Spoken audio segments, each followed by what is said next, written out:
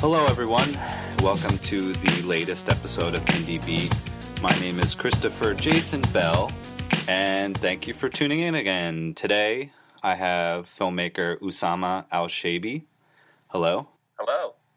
So, thank you for joining us. Can you fill in listeners as to who you are and what you've done? Well, I'm a filmmaker. I make films. I also teach film. Really, my work started in Chicago, where I went to film school. I'd say a lot of my early films were shorts, music videos, and came more from an underground film aesthetic and style.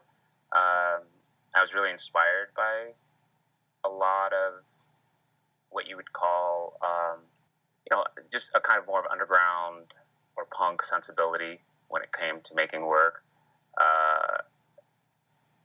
This was the late 90s, and there were a lot of this indie filmmaking was becoming a big thing, which was really a reflection of Hollywood, but on a smaller scale. It still operated on the same level. But the friends that I was hanging out with, we all went to sort of film school together, and we would all act in each other's work and help one another. So it was all about just do it yourself, DIY, and growing up in the 80s as a punk kid, we came from that kind of aesthetic and that attitude, which is, hey, you want to do something, just do it. What are you waiting for? So a lot of that early work was sort of low budget, no budget. But it was really the politics at the time that I think turned me towards a more serious form of filmmaking. I had always loved documentaries and wasn't really sure if I was ever going to make one.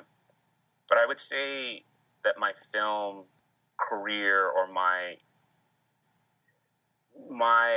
elevation as a filmmaker happened when I went to Baghdad in early 2004 and made my first feature documentary, Nice Bombs. And that was 9 months after the U.S. invasion. I had very little experience, and I had this Sony consumer brand 3-chip camera and just went into Baghdad and spent almost 3 weeks and just made this film that was personal and political and difficult. But everything changed after that, after I made that film. I do come from an arts background. When I was young, I thought I'd like to be Vincent van Gogh or Pablo Picasso. I wanted to be a painter. I loved painting, and a lot of my aesthetic is still informed by that, like the visual arts. And I tell this to my wife all the time. If the world wasn't the way it is today, I would be a very different filmmaker. But because my name is Usama, and I do come from Baghdad, and I did grow up in the Midwest, and we did invade Iraq in 2003, I am who I am. And I was tapping into some of these themes of being an immigrant, being an outsider, but I just didn't really know how to talk about it. And so making films was a way for me to communicate also. It was a way for me to have a voice, to say something. And there was a bit of an activist streak in me. Like I felt compelled. I felt like here I am watching the news, and every time I see images of Iraq, it's like literally from the point of view of a tank, from a U.S. military tank. And what the reporters were doing is they were embedded. They were embedded with the military, and I thought this is a very narrow and problematic way of seeing my homeland, Iraq. And it's funny because after I made Nice Bombs, someone said someone who's seen the film, an audience member came up to me and he said, "This is going to sound silly, but you did something very radical." I said, "What's that?" He said, "You just showed an Iraqi family, just people hanging out, having dinner, playing video games, getting in their car, driving around." I said, "Why is that radical?" Because Americans don't have no clue who these people are. These are just like middle class folks that live in Baghdad, and you're just showing normal day-to-day stuff, and them trying to talk about politics and all that. And that really opened my eyes. Just me this Arab American guy just speaking and showing the American public like where I come from and who these people are and what their stories are, and that was incredible. That a simple gesture like that could have an effect, and that carried me through. And when I made American Arab, very similar film that addressed these issues.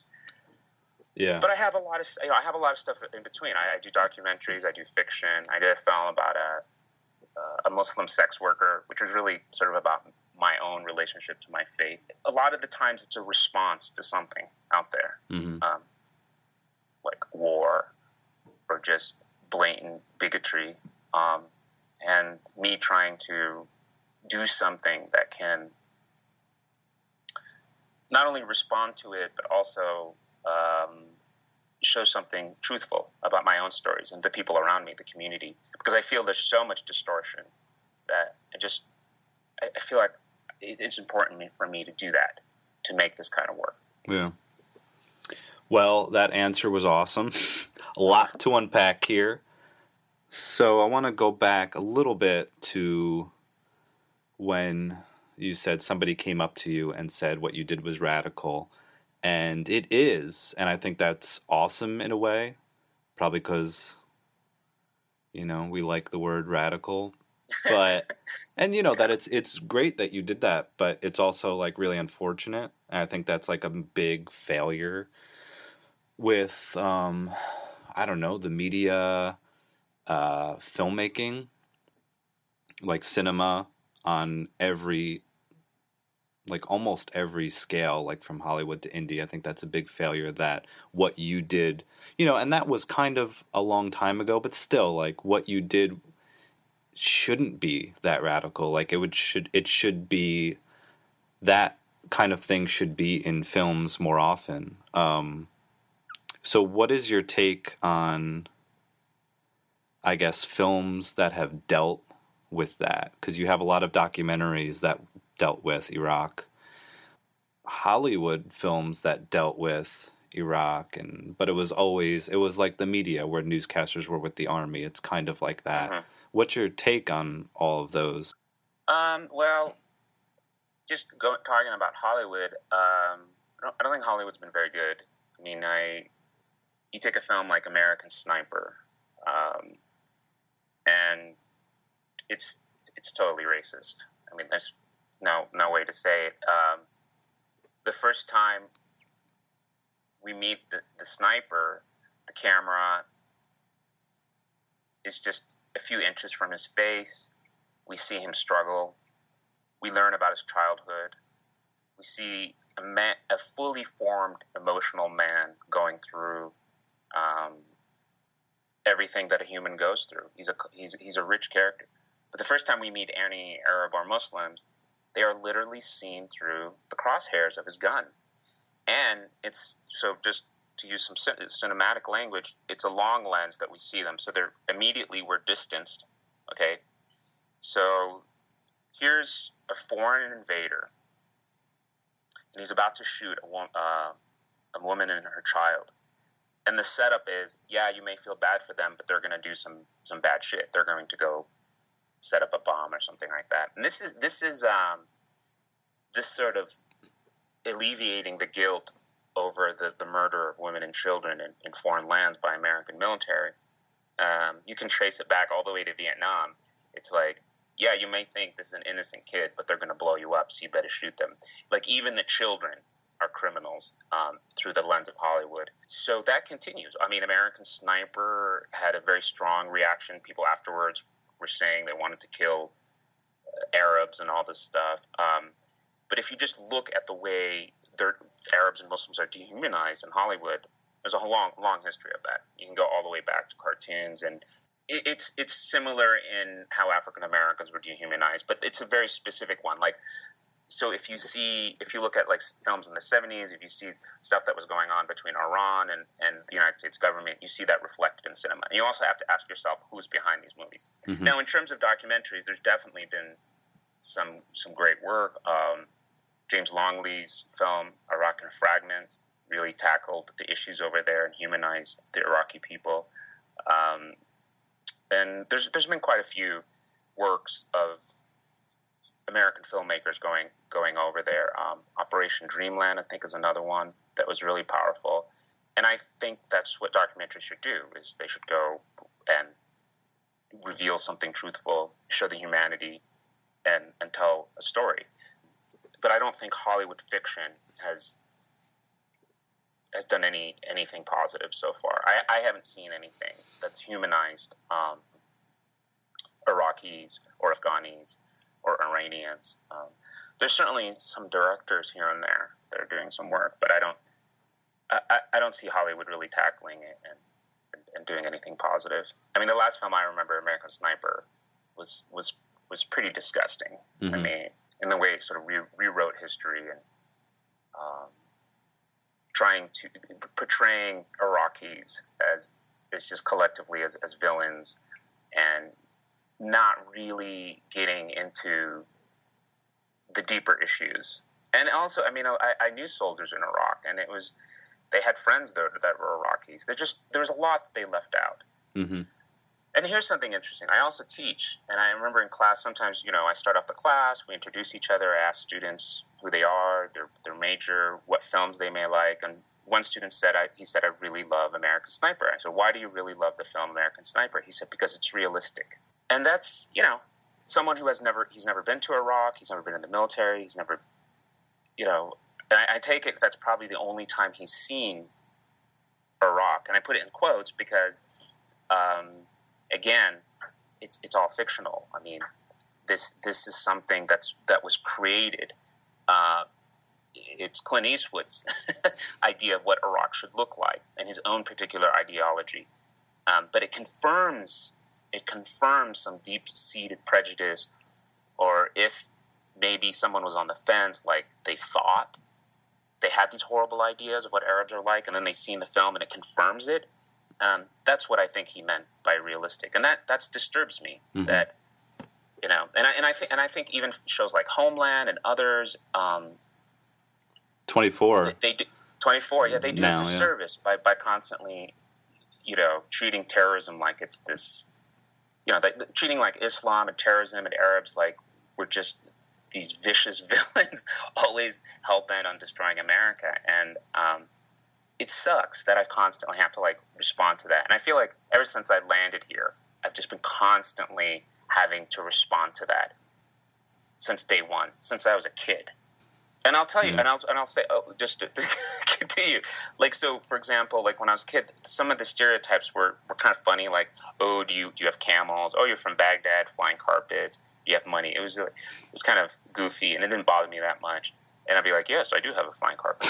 That was fun. But later on, and it was interesting because my dad would take me to films like those old, Sinbad movies, mm-hmm.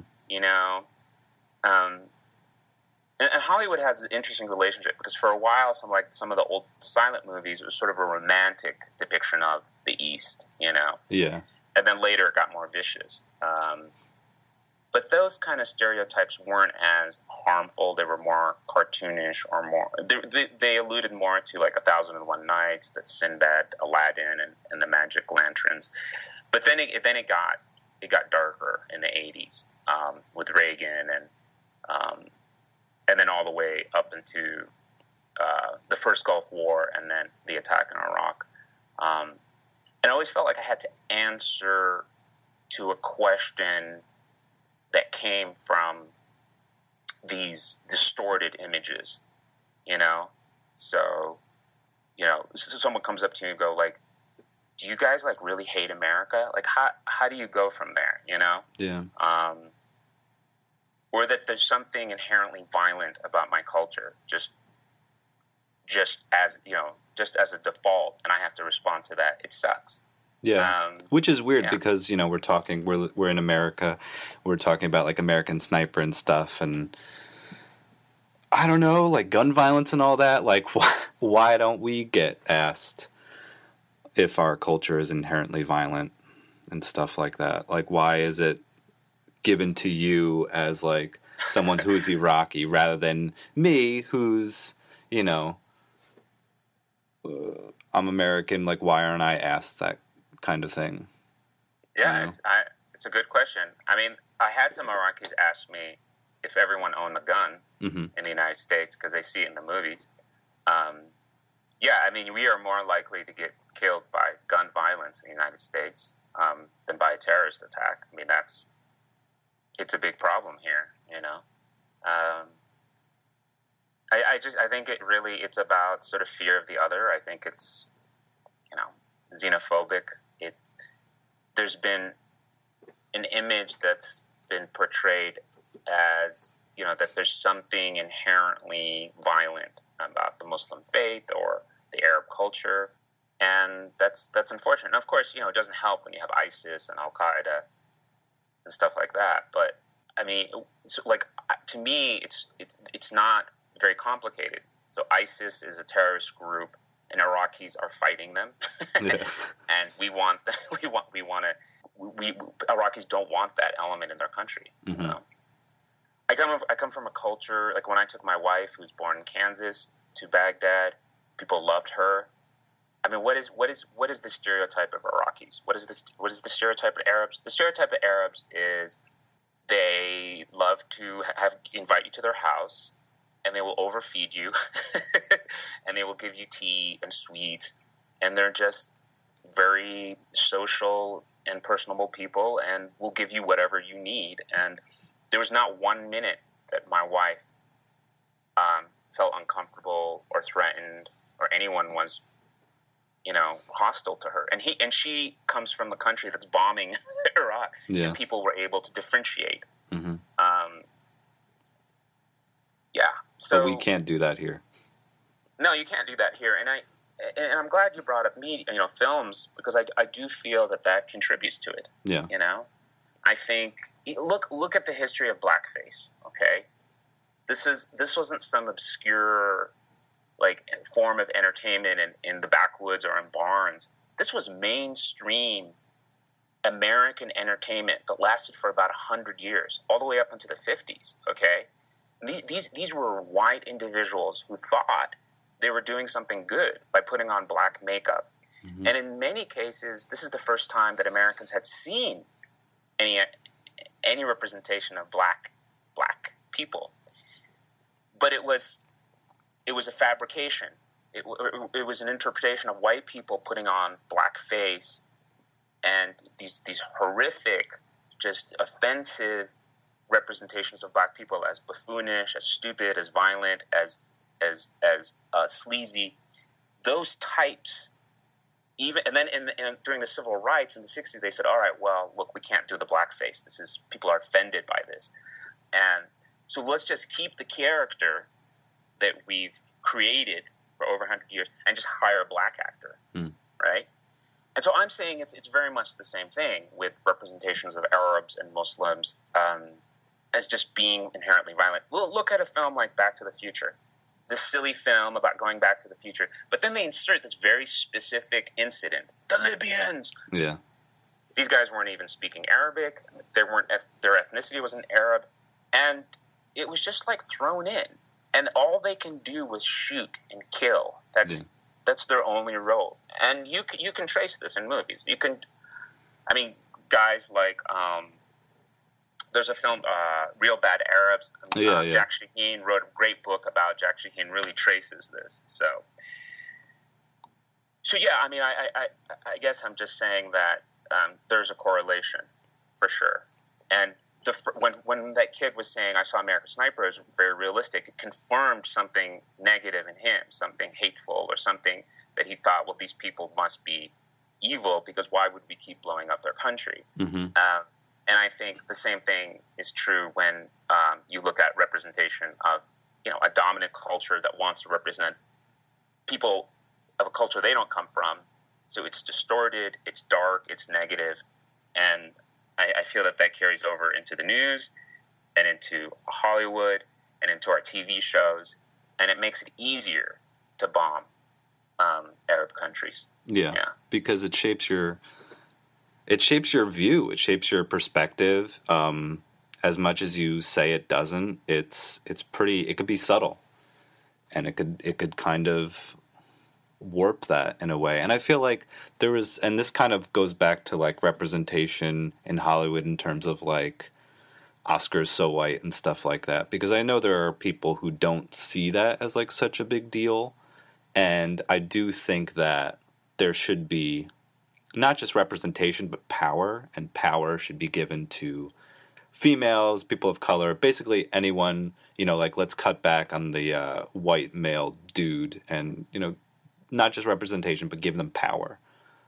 But I think all of that stuff, just representation is important because it does shape people's views and opinions, regardless of, how insignificant it seems to people, where it's like, oh, it's just entertainment or whatever. I don't really even know what the argument is against it, other than it doesn't seem like it holds a lot of power. But it actually does, and there's a lot of money behind it because they know it, not to get conspiratorial, but they know that it does affect people, whether they know it or not, like subtly.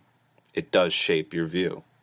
So. Oh, absolutely. I mean, Clint Eastwood had an ideology. He wanted to say something about the American military, that it was just and good, and say something about Iraqis, that there's something inherently problematic with them. That you may see a woman and child and think, oh, those poor people, I hope the American doesn't kill them. And then in the narrative of the film, it's like, oh, well, secretly they're up to no good. So, wow, this poor man, he has to do the dirty work for us. He has to kill this child, but to protect us. Yeah. But what's missing, and this is an invading force. I say flip it around. The American, let's say the child and the woman is blonde, white, from Nebraska, and the sniper is a dark-skinned man from Sudan. Like, what happens then, And, I think these biases are internal, and I think it's so deep, it's so hard for people to see. There's a famous image of a scene from the TV show Homeland, and it shows a particular street in Beirut. And in fact, there's even a name. They have the name. And it's like guys, with AK-47, and there's a pickup truck, and women in abayas all wrapped up. It's very shady. It's taken from a high angle, like a crane shot, and guns, and the streets are dirty. The actual street, the actual real street, there's a Starbucks. there's shop. It's like a shopping district. Yeah. And it looks like any other corner in Chicago or New York. And why would Homeland prefer to show this scary, shady thing? Because again, like that student said, it confirms something. The other one is familiar. It mirrors their value. Arab kids on the phone drinking a Starbucks latte. That's them. And then if that's them, wait, why are we bombing these people? What, what? And I'm not necessarily, I don't think it's like a conspiracy. I don't think these shows are trying to paint this picture. I think what they're referencing are each other. So it's like, yeah, I remember this film when I was a kid and they showed the Middle East. I want that. I want the call to prayer. I want the woman in the hijabs. I want the dudes. I want the image that I have. I don't care if it's real. And of course, they have the right to fictionalize whatever they want. Yeah. But they're not even trying. I mean, it's someone said to me, do I think the networks are biased or they're promoting propaganda? I'm like, their propaganda, their bias is money. I mean, it's capitalism. Yeah. Does this make more money than this? Yeah. Are people going to get hurt? Is bias and bigotry being enhanced by doing this? Yeah. Do they care? No, they don't care. But I think in some films there is some ideological component to it. Yeah.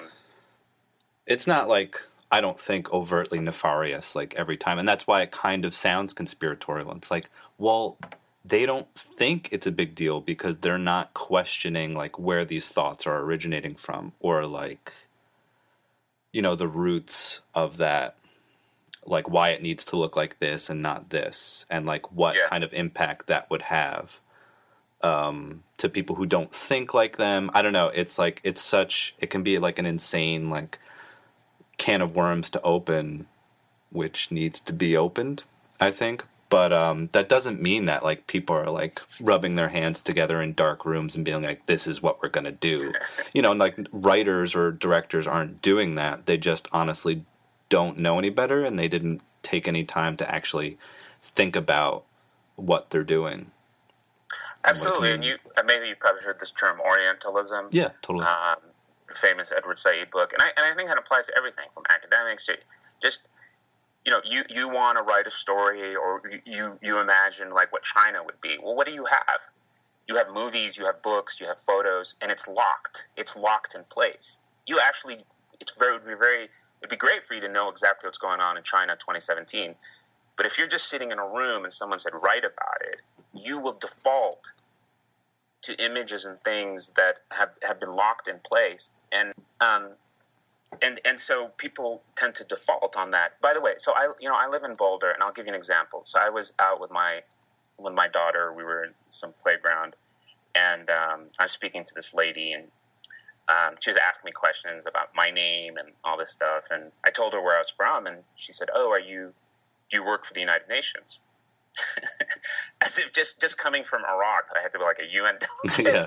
I said, no, I'm just, and she said something very interesting. She said, "You don't look like you come from Iraq." Okay. And because I'm wearing pants and a shirt. Now, she's not like I wouldn't call her a racist or bigot. What she is responding to again is she has an image in her head of what an Arab looks like. And she probably imagined me with like the dishdasha and the keffiyeh and all this, and maybe a longer beard, and maybe I should be holding a camel behind me or something. Yeah. But it is an image, and I think that for her, I don't know, but maybe for a second she realized, oh, like of course he doesn't have to look like any other, like what I'm not sure exactly what she imagined, but what she's responding to is something in her mind, and I think that's kind of the default stuff that's just like normal average Americans don't want to be like, they don't want to have these ideas of what the other is, but it's in them, and it's something they were raised with, and I get it, and I see what they see. It's so weird. Like when you're an immigrant, you can kind of like, you see yourself as an immigrant, but you also see yourself outside of that. You see how other people see you. Like, so like when I was a kid and I go to my mom to the mall and she'd be speaking her thick accent, I see how others see us. Like we are foreign, right? Yeah. And I would say to my mom, like, if she speak Arabic, I'm like, shh, don't. Like, I don't want anyone to see us that way. Because when you're a kid, you just want to fit in. Mm-hmm. You just want to blend. Yeah.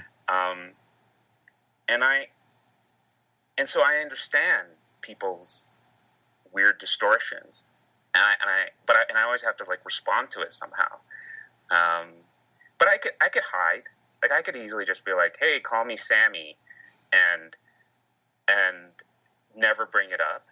And I know guys like that. I knew people like that who were from Iran and just sort of hid it because they could blend in, or they look like you, and they don't really have to reveal their background, their ethnicity, and I totally understand why they would just want life to be easier that way. I get it, and it's hard because like when you come from a culture that's demonized and vilified, you do default and become some sort of ambassador in a weird way. Like, no, we don't do that. No, I don't have an AK-47. No, I don't. No, we don't want to blow anything up.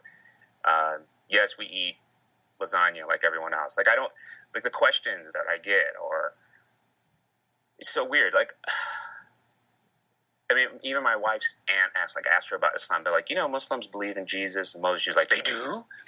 It's like, so yeah, I think lack of education, lack of knowledge, and these distorted representations have a lot to do with it. How much of a toll does that take on you, like having to be that ambassador, having to respond to someone who's like, why don't Muslims condemn ISIS? Yeah. Not necessarily that you have to even be Muslim. It's because, to get to Islamophobia, you already look like a Muslim, so therefore you have to answer that question. Yeah. You know what I mean? Yeah, I mean, the truth is, Muslims do condemn it all the time. It's just, well, what's being reported, what isn't. Mm-hmm. But also, I say, I live in Colorado. Not too long ago, we got this guy walk into a Planned Parenthood and shoot it up. He quoted the Bible. He said he was a soldier for the unborn. Right-wing media for months prior to that, they were going off on that, that sort of that fake video selling baby parts that was going around. Mm-hmm. And I consume a lot of this right-wing media because I commute, and they kept on saying, someone's got to do something about this. Someone's got to do something about it. All the talk show hosts, and someone did. Now, I'm curious why no one went after them and said, aren't you promoting terrorism? No one questioned where this guy went to church. No one, I would like to hear more about sort of the biblical references he was alluding to. I mean, where is that hyper focus on his faith, on the Bible, on his community, and his ethnicity? Yeah. But they don't have that because people are able to distinguish and say, look, this is not my Christianity. Mm-hmm. He's not from my community. He's not representative of my values. So I flip it. I say the same thing. Why do Muslims have to apologize for something they consider un-Islamic? Yeah. And they have condemned it. I mean, in Baghdad alone, we've had massive anti-ISIS rallies. Mm-hmm. The problem is, again, the question, right? It's that I'm responsible somehow for this, or that there's something in my faith as a Muslim that allows this, or is okay with this, and that does get old. And you asked me, like, how do I deal with this, sort of being an ambassador to all that? Yeah, does it, like, what kind of a toll does it take on you? It's exhausting.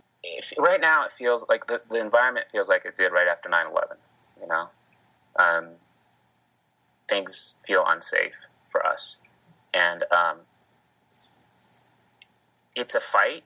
It's exhausting. It's traumatic, and I try to keep my head up and try to have a sense of humor about it. And I also remember, like, this is the American experience. This is the American story. That everybody from the Jewish people to the Irish to African Americans, it's like this endurance test. Like, how much abuse are we going to take until we're finally sort of allowed into Team America? Mm-hmm. And apparently it's not over. Yeah. The answer is we have to take more. But I worry, Chris. I mean, I have a daughter. She's 5.5. And I hope she doesn't go through what I went through. Mm-hmm. And but I'm not sure. I think she might. Have to answer to that. Yeah. That kind of goes back to when we're talking about, like, news influence or Hollywood influence and stuff like that. Because the thing is, why don't Muslims condemn ISIS? And, the two answers are they do. The second one is, why do they have to? Like, and to go back to your example, look what happens when it's flipped. And, when someone asks that, they could Google it easily. And then there's their answer. They do. But they don't.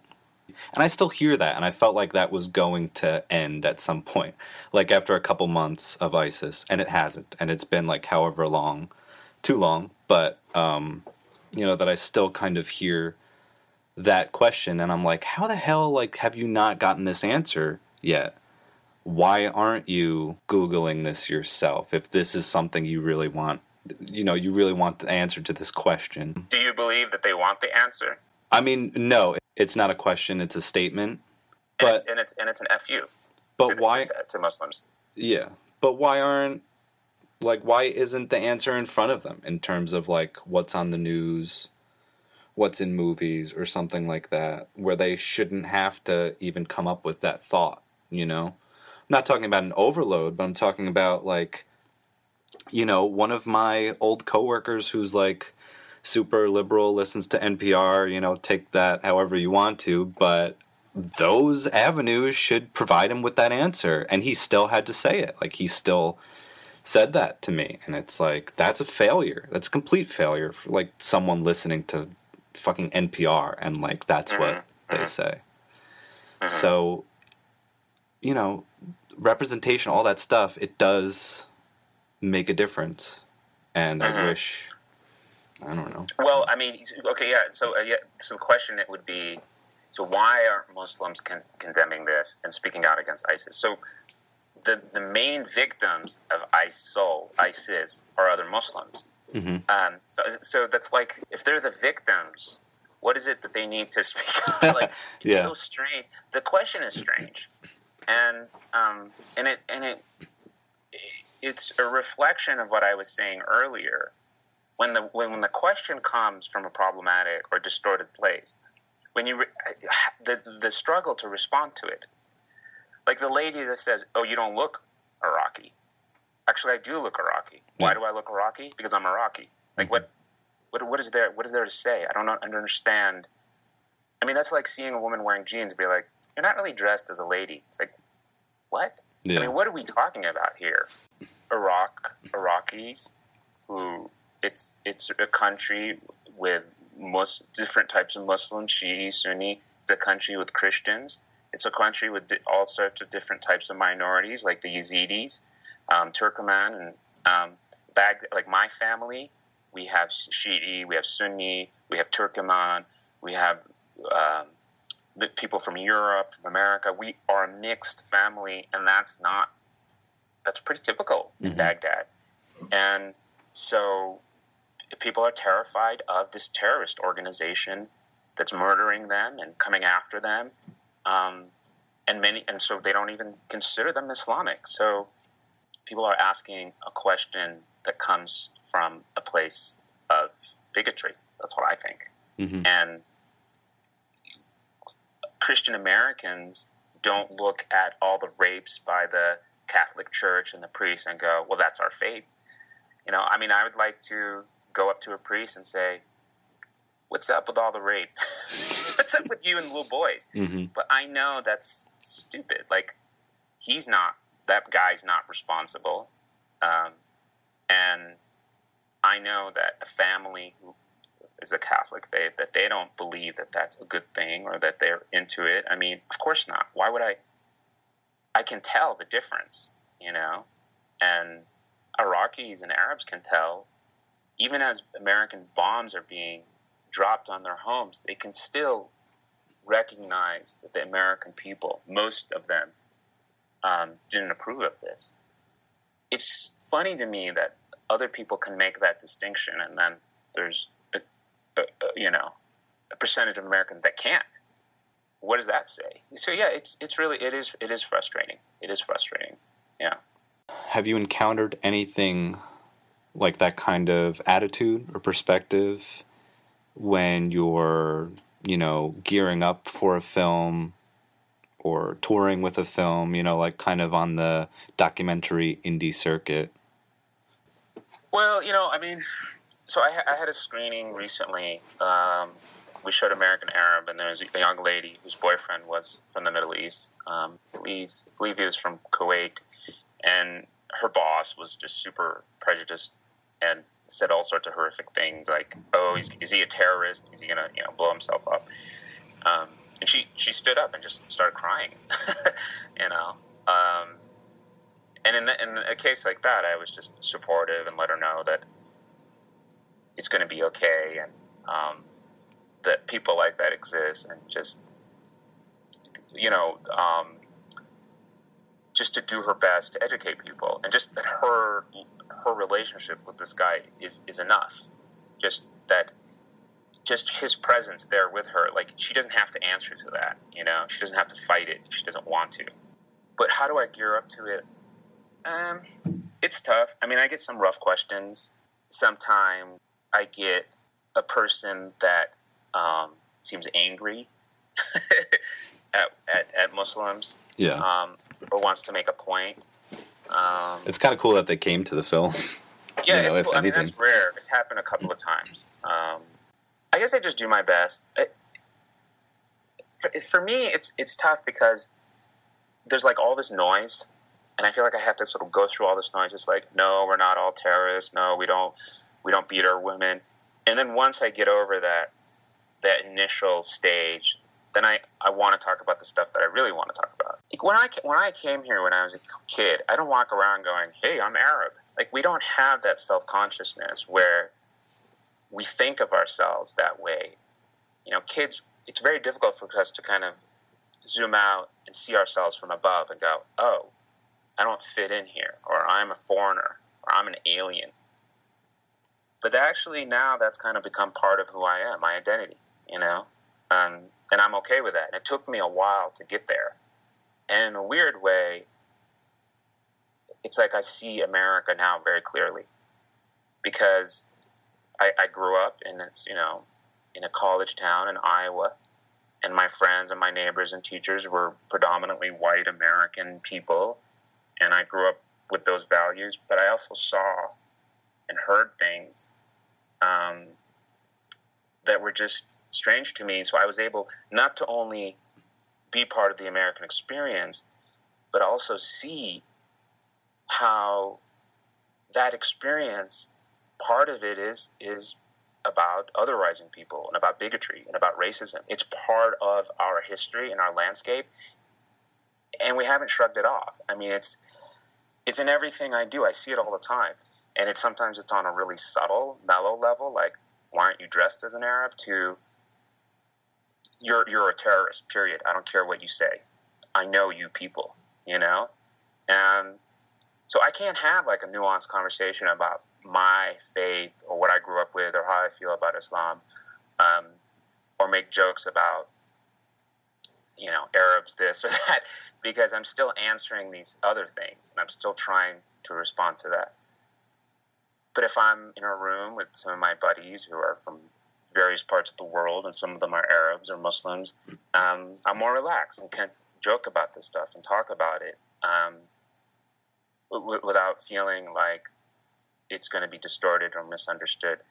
And I'll tell you this, after all of this, I still believe the real spirit of America are those movements that came out of the 60s and 70s, the civil rights and the feminist movement, and all the way up until 2017, Black Lives Matter, and the march against the protest and the activism against the travel ban.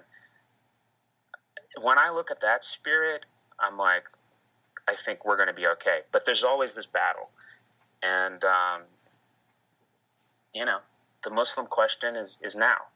And I could hide and go make weird experimental art films and just do that and mumble a few things about what's going on. Or I can just put myself out there, take the metaphorical firing squad, take the abuse, but also answer and be someone that can speak about this. And by the way, I wasn't always articulate early on. I said some stupid things, and people would ask me like really difficult questions, and I did my best. And I still struggle about like how to respond to this, because on one hand I'm an individual, right? I'm just Usama. I've had my life, but I'm also a symbol, or I'm of something else. I represent something, and so you default, you become a spokesperson whether you like it or not. You know, you want to know what this experience is like for an Arab American. I'm like, and I'm trying my best to describe it. But I think ultimately the story of America, like when I think about Chicago and the history of Chicago, this rich immigrant town and everything that's gone there, it's a struggle of power, like the voiceless, and trying to humanize a people that has been vilified. And it's as simple as that.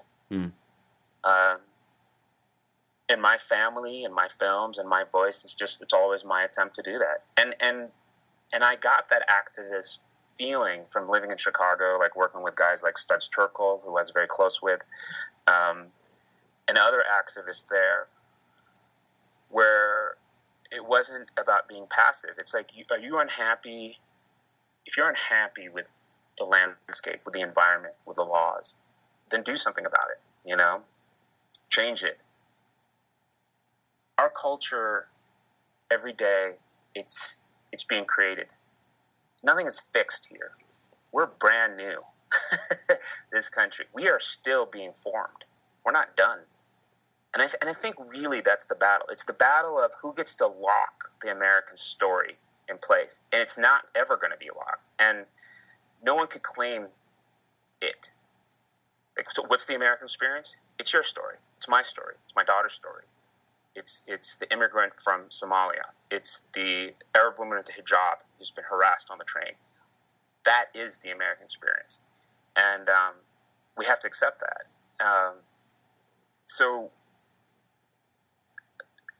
I just, as an artist, for me, that's the most powerful way of communicating, is to have that sense of, that sense of activism, like, I can contribute something positive. I can add to this dialogue. It's not over. And that's really sort of been the fire that's lit me and moved me forward in doing the kind of work that I'm doing. I wanted to ask you, like, how the filmmaker hustle has changed since you have a kid now. Yeah. You mean my productivity as being a filmmaker? Yeah, like what has, because you have to, I don't know if you're a writer, director as well, but, you have to find the money and the time, and a kid takes up a lot of your time, as I've heard. So how different has that become for you? I've slowed down. I've had to slow down. I was very productive when I lived in Chicago. I lived in Chicago for almost 20 years, and for a while I was making a short film a month. I mean, a band comes and said, "Hey, you want to make a music video?" Yeah. And I had a very supportive community of performers and creative people that I was able to organize, and I had the space, I had the resources. As I got older,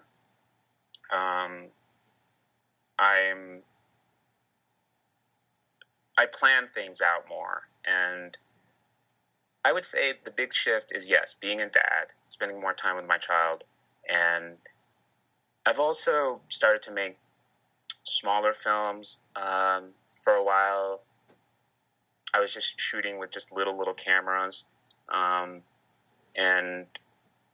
putting them up and really looking at her point of view, like literally a child's point of view, yeah. And been interested in that.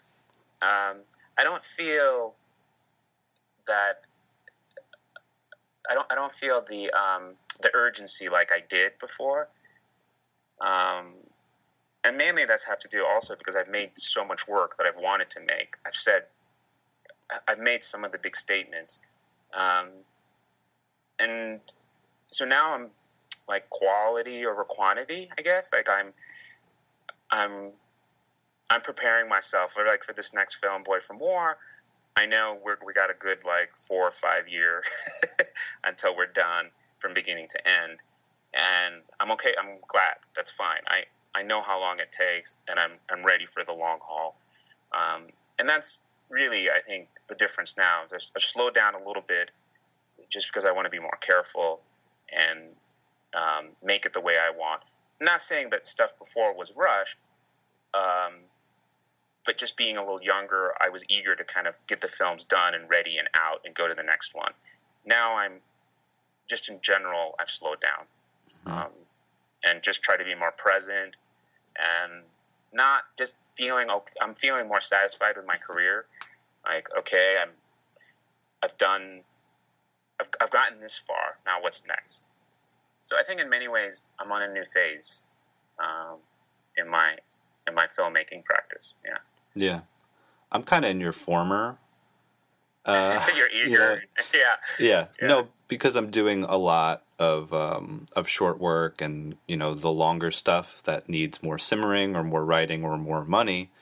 I still get to that, but something like a short where it's like this will cost $200 with my friends. Let's go and do it. And it's not bad. It's still good. But because of like the commitment of a short film, it's easier to get out there. And for me, at least, what I can see now is that I'm a really slow learner, and things take more time to stick with me in terms of like lessons and stuff like that. So it's kind of, I'm sharpening my skills, and I'm also kind of like forcing people to listen to me, to my voice, and being like, all right, well, you don't give a shit about that one. How about this one? Like, this one's like out there. So it's kind of like a more, it's one of those things where you're running a marathon, and I guess the other version of that is like, oh, you sustain your pace and you're dedicated and stuff like that. And me, I'm just kind of like jumping up and down. But it's like almost like I completely understand that. I mean, for me, it was like I had all this stuff in me that I needed to get out, and there was so much I couldn't believe. Like, and there, I make these films, documentaries and stuff, but I also had different types of passions, and I had these peaks where I was very, very productive and just wanted to see this and this and this and that.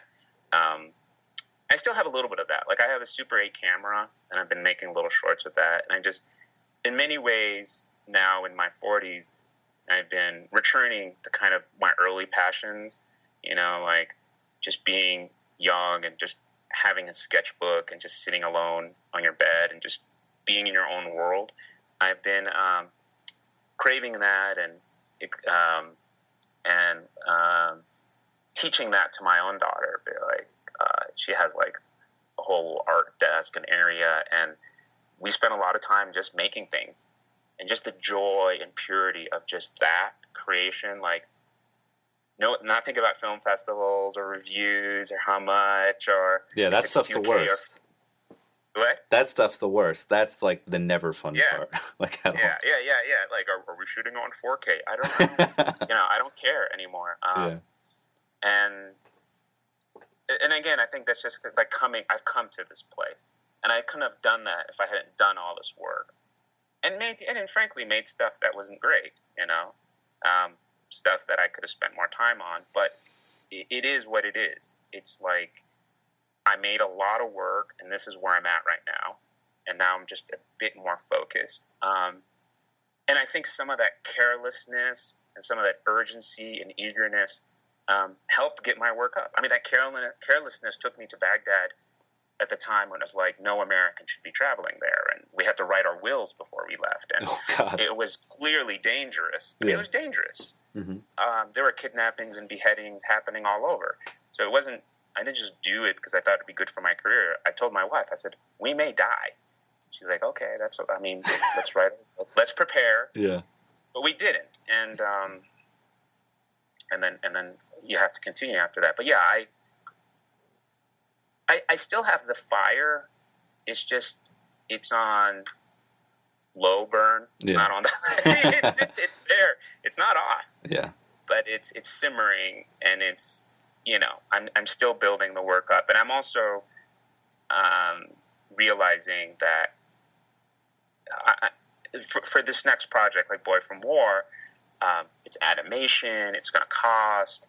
I can't just quickly snap my fingers. And because it's so involved and complicated, I have to be steady and focused. And you talk about Boy from War, and you talk about your daughter, and from our earlier conversations, I know those kind of go together. So can you talk about what led to you exploring animation for that film, your upcoming film? A few things. So I teach film. I teach this class, Colorado State University, it's a class called Evaluating Contemporary Film. And one semester we showed the film Persepolis by Marjane Satrapi. And then next semester I showed Waltz with Bashir by Ari Folman. At the end of Waltz with Bashir, I mean, here was this film, these young Colorado, these teenagers, 18, 19, they are watching this story about an Israeli soldier fighting during the time of Lebanon, and I'm trying to give them the whole background of Palestine and Israel and Lebanon, and they're like, huh? But even though they had no direct connection, at the end of the film, they were completely silent, as if, and I looked across, and they were just all in deep thought. They were clearly affected. Mm-hmm. And I thought, wow, like, damn, there's something here. So I kept that in mind. I was like, check. There's something about, if this story wasn't told in animation, I don't think it would have this impact. There's something about that drew them in and then pulled them in emotionally. So I thought about that, and then watching my daughter respond to animation, and I thought, this, there's something about animation that triggers our own childhood, and it's different than live action in that there's kind of this flexibility and freedom in what you can do and see. And I've always been sort of shortening that story about growing up in war when I was a kid. I mentioned it in Nice Bombs, like I'm returning. There's kind of an aside, a footnote about it in American Arab. And the reason I never went into it, because it's completely traumatic. It was a very traumatic thing that happened to me. And I was a boy, I was young, I was 9 and 10. And the story is really about me and my dog. I had a dog there. And it was just really hard for me. It took me a long time to get over having to leave my dog in war. Like, I left, but my dog had to stay. And that was really the seed of the story. And there was that, and the summer that I was sort of thinking about it and processing it in my head, the images of the Syrian refugees were coming out. There was that, there's some just really horrible images. The one of the kid face down, I think it was, yeah.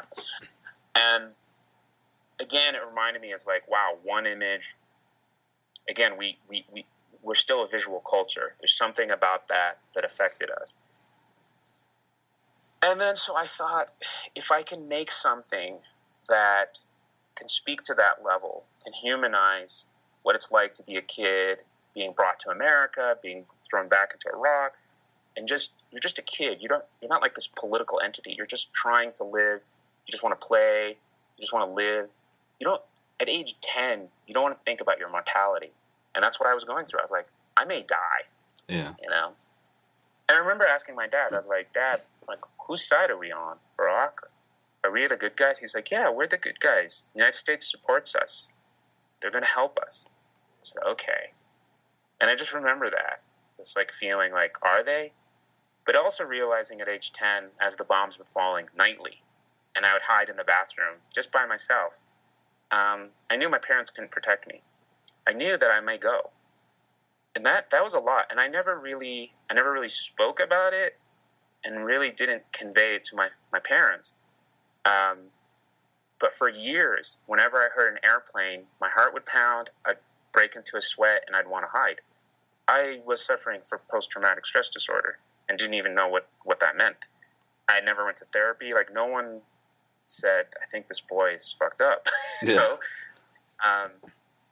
And so when I saw the stories of the refugees and people are like, oh, they're terrorists, or we shouldn't let them in, I was like, God, here we are again. Like, these are kids and families that are suddenly in a bad situation. So there's that political end. But from the personal, in making this, we had a few challenges. One, every documentary I've made, either I'm shooting it or have all this great archival footage. Here's the problem. When we came to Iraq and the war started, my dad just stopped taking photos. My mom stopped taking photos. My dad stopped taking photos. And even though he had a Super 8 camera all through the 70s, like every week he made a film, he just stopped. So I had like literally no images from this time period, this most difficult time period. It was all my memory and interviews of other people. So that was like kind of a fun detective assignment. Like, how do I reconstruct this time and place? And I realized the only way I could really do it is from that memory of a 10-year-old boy. And I thought that's kind of cool, because in one way it's subjective, but it's this very specific truth of what it would be like to be a child in 1980 in southern Iraq, where we were, and experiencing this war. like being there and having a dog and having like growing up with my dog and trying to have a relationship with my dog, and my dog got lost for a while. It's horrible. But so there was that.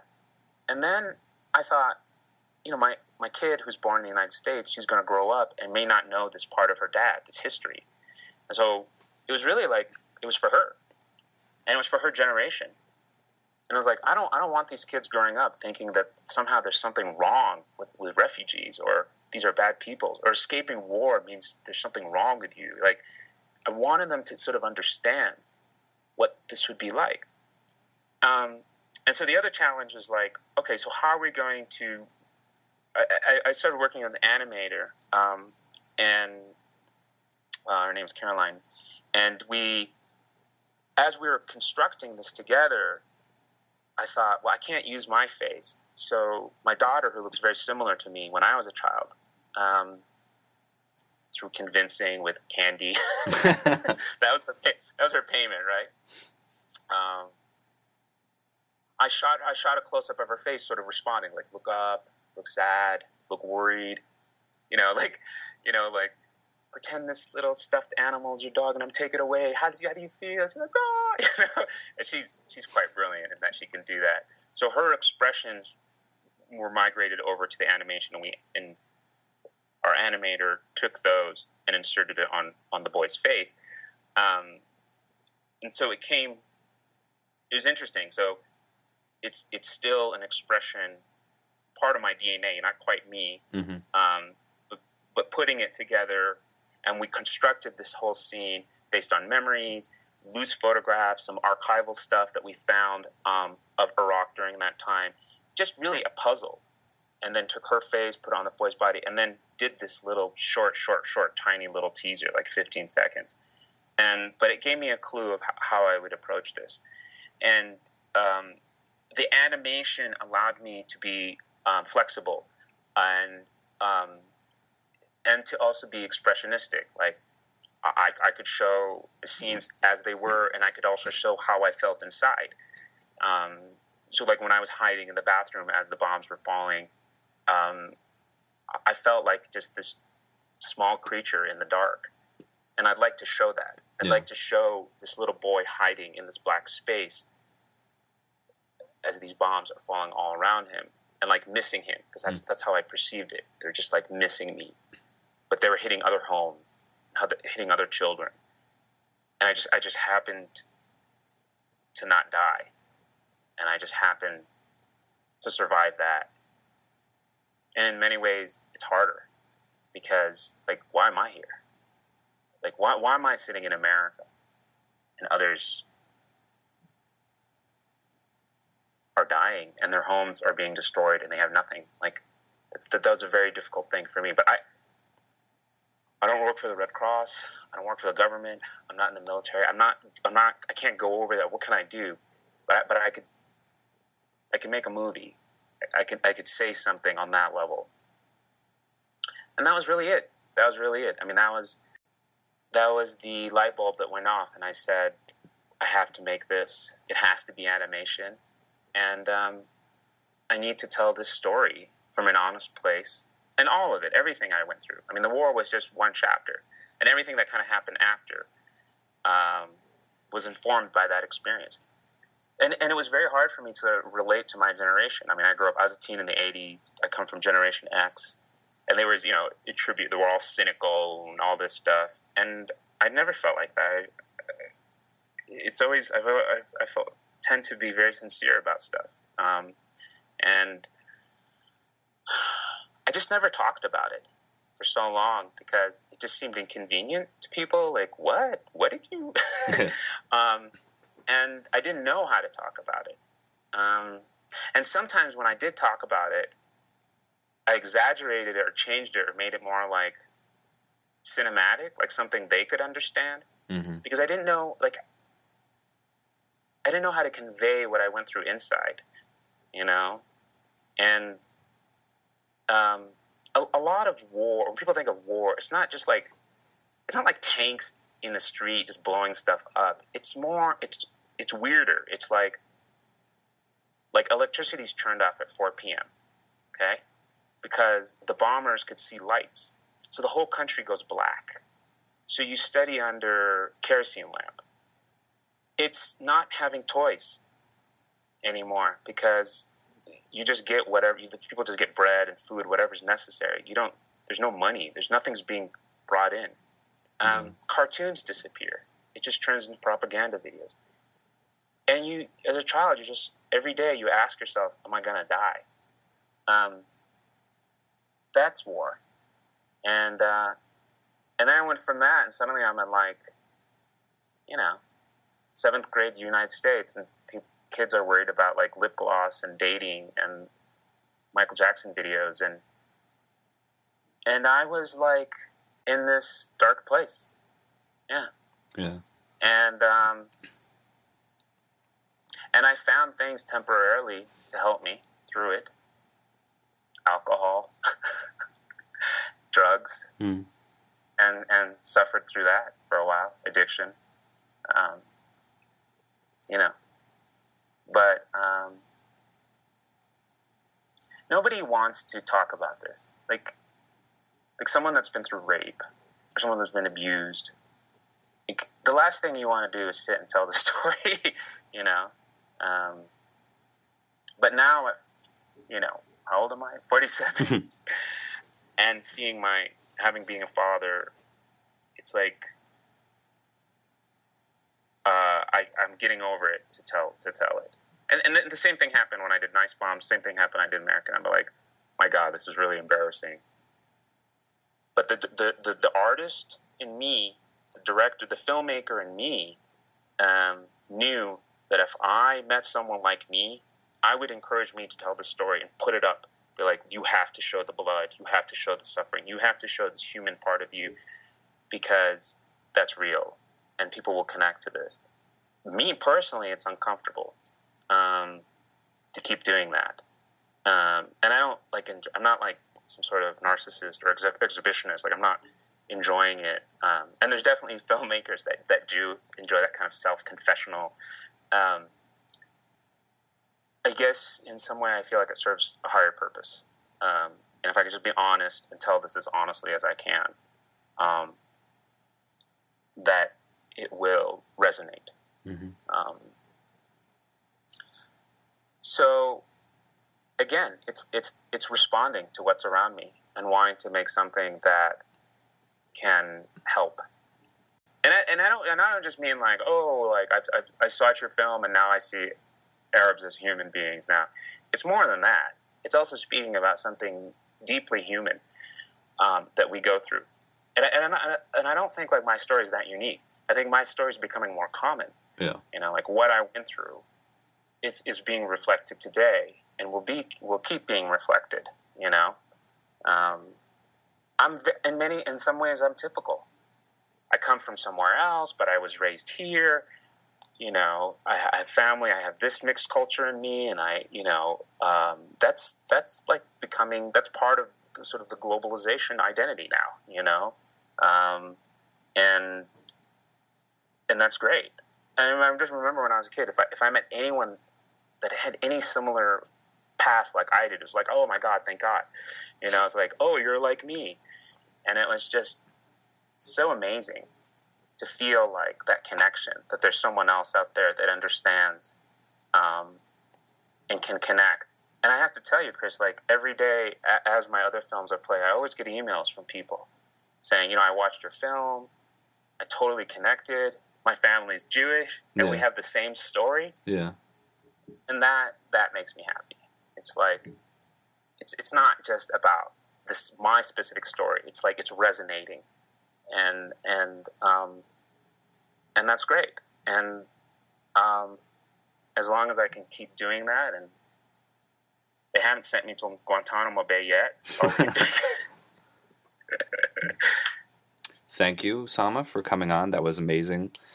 And what is next for, just real quick, Boy from War?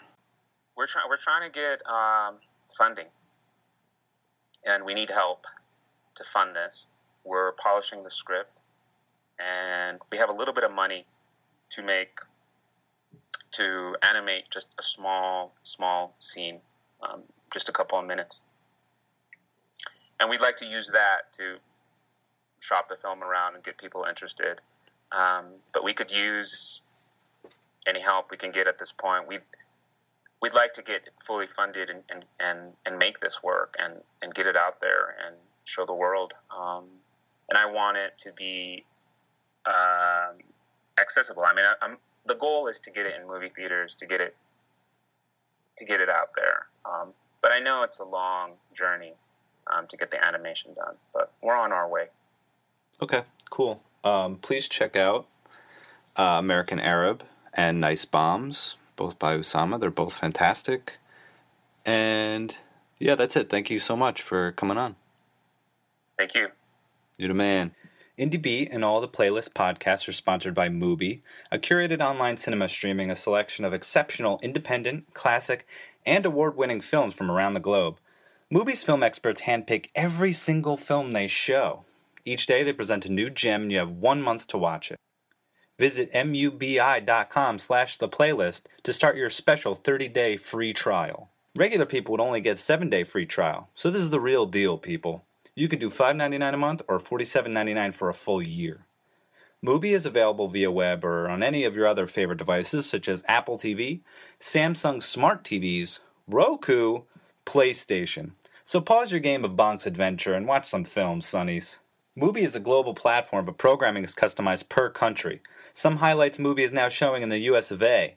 Le Parc, Lights in the Dusk, and films by Lamberto Bava, son of Mario Bava. Listen, don't be a dummy. Try that 30-day free trial. Go to mubi.com/theplaylist. Thanks for tuning in. Don't forget to check out the other shows on the Playlist Podcast Network. I hope to hear from you. Well, I hope that you hear from me soon. You know, you press the play button when we have a new episode. You're going to want to check us out. Take care, everyone. Have a good night.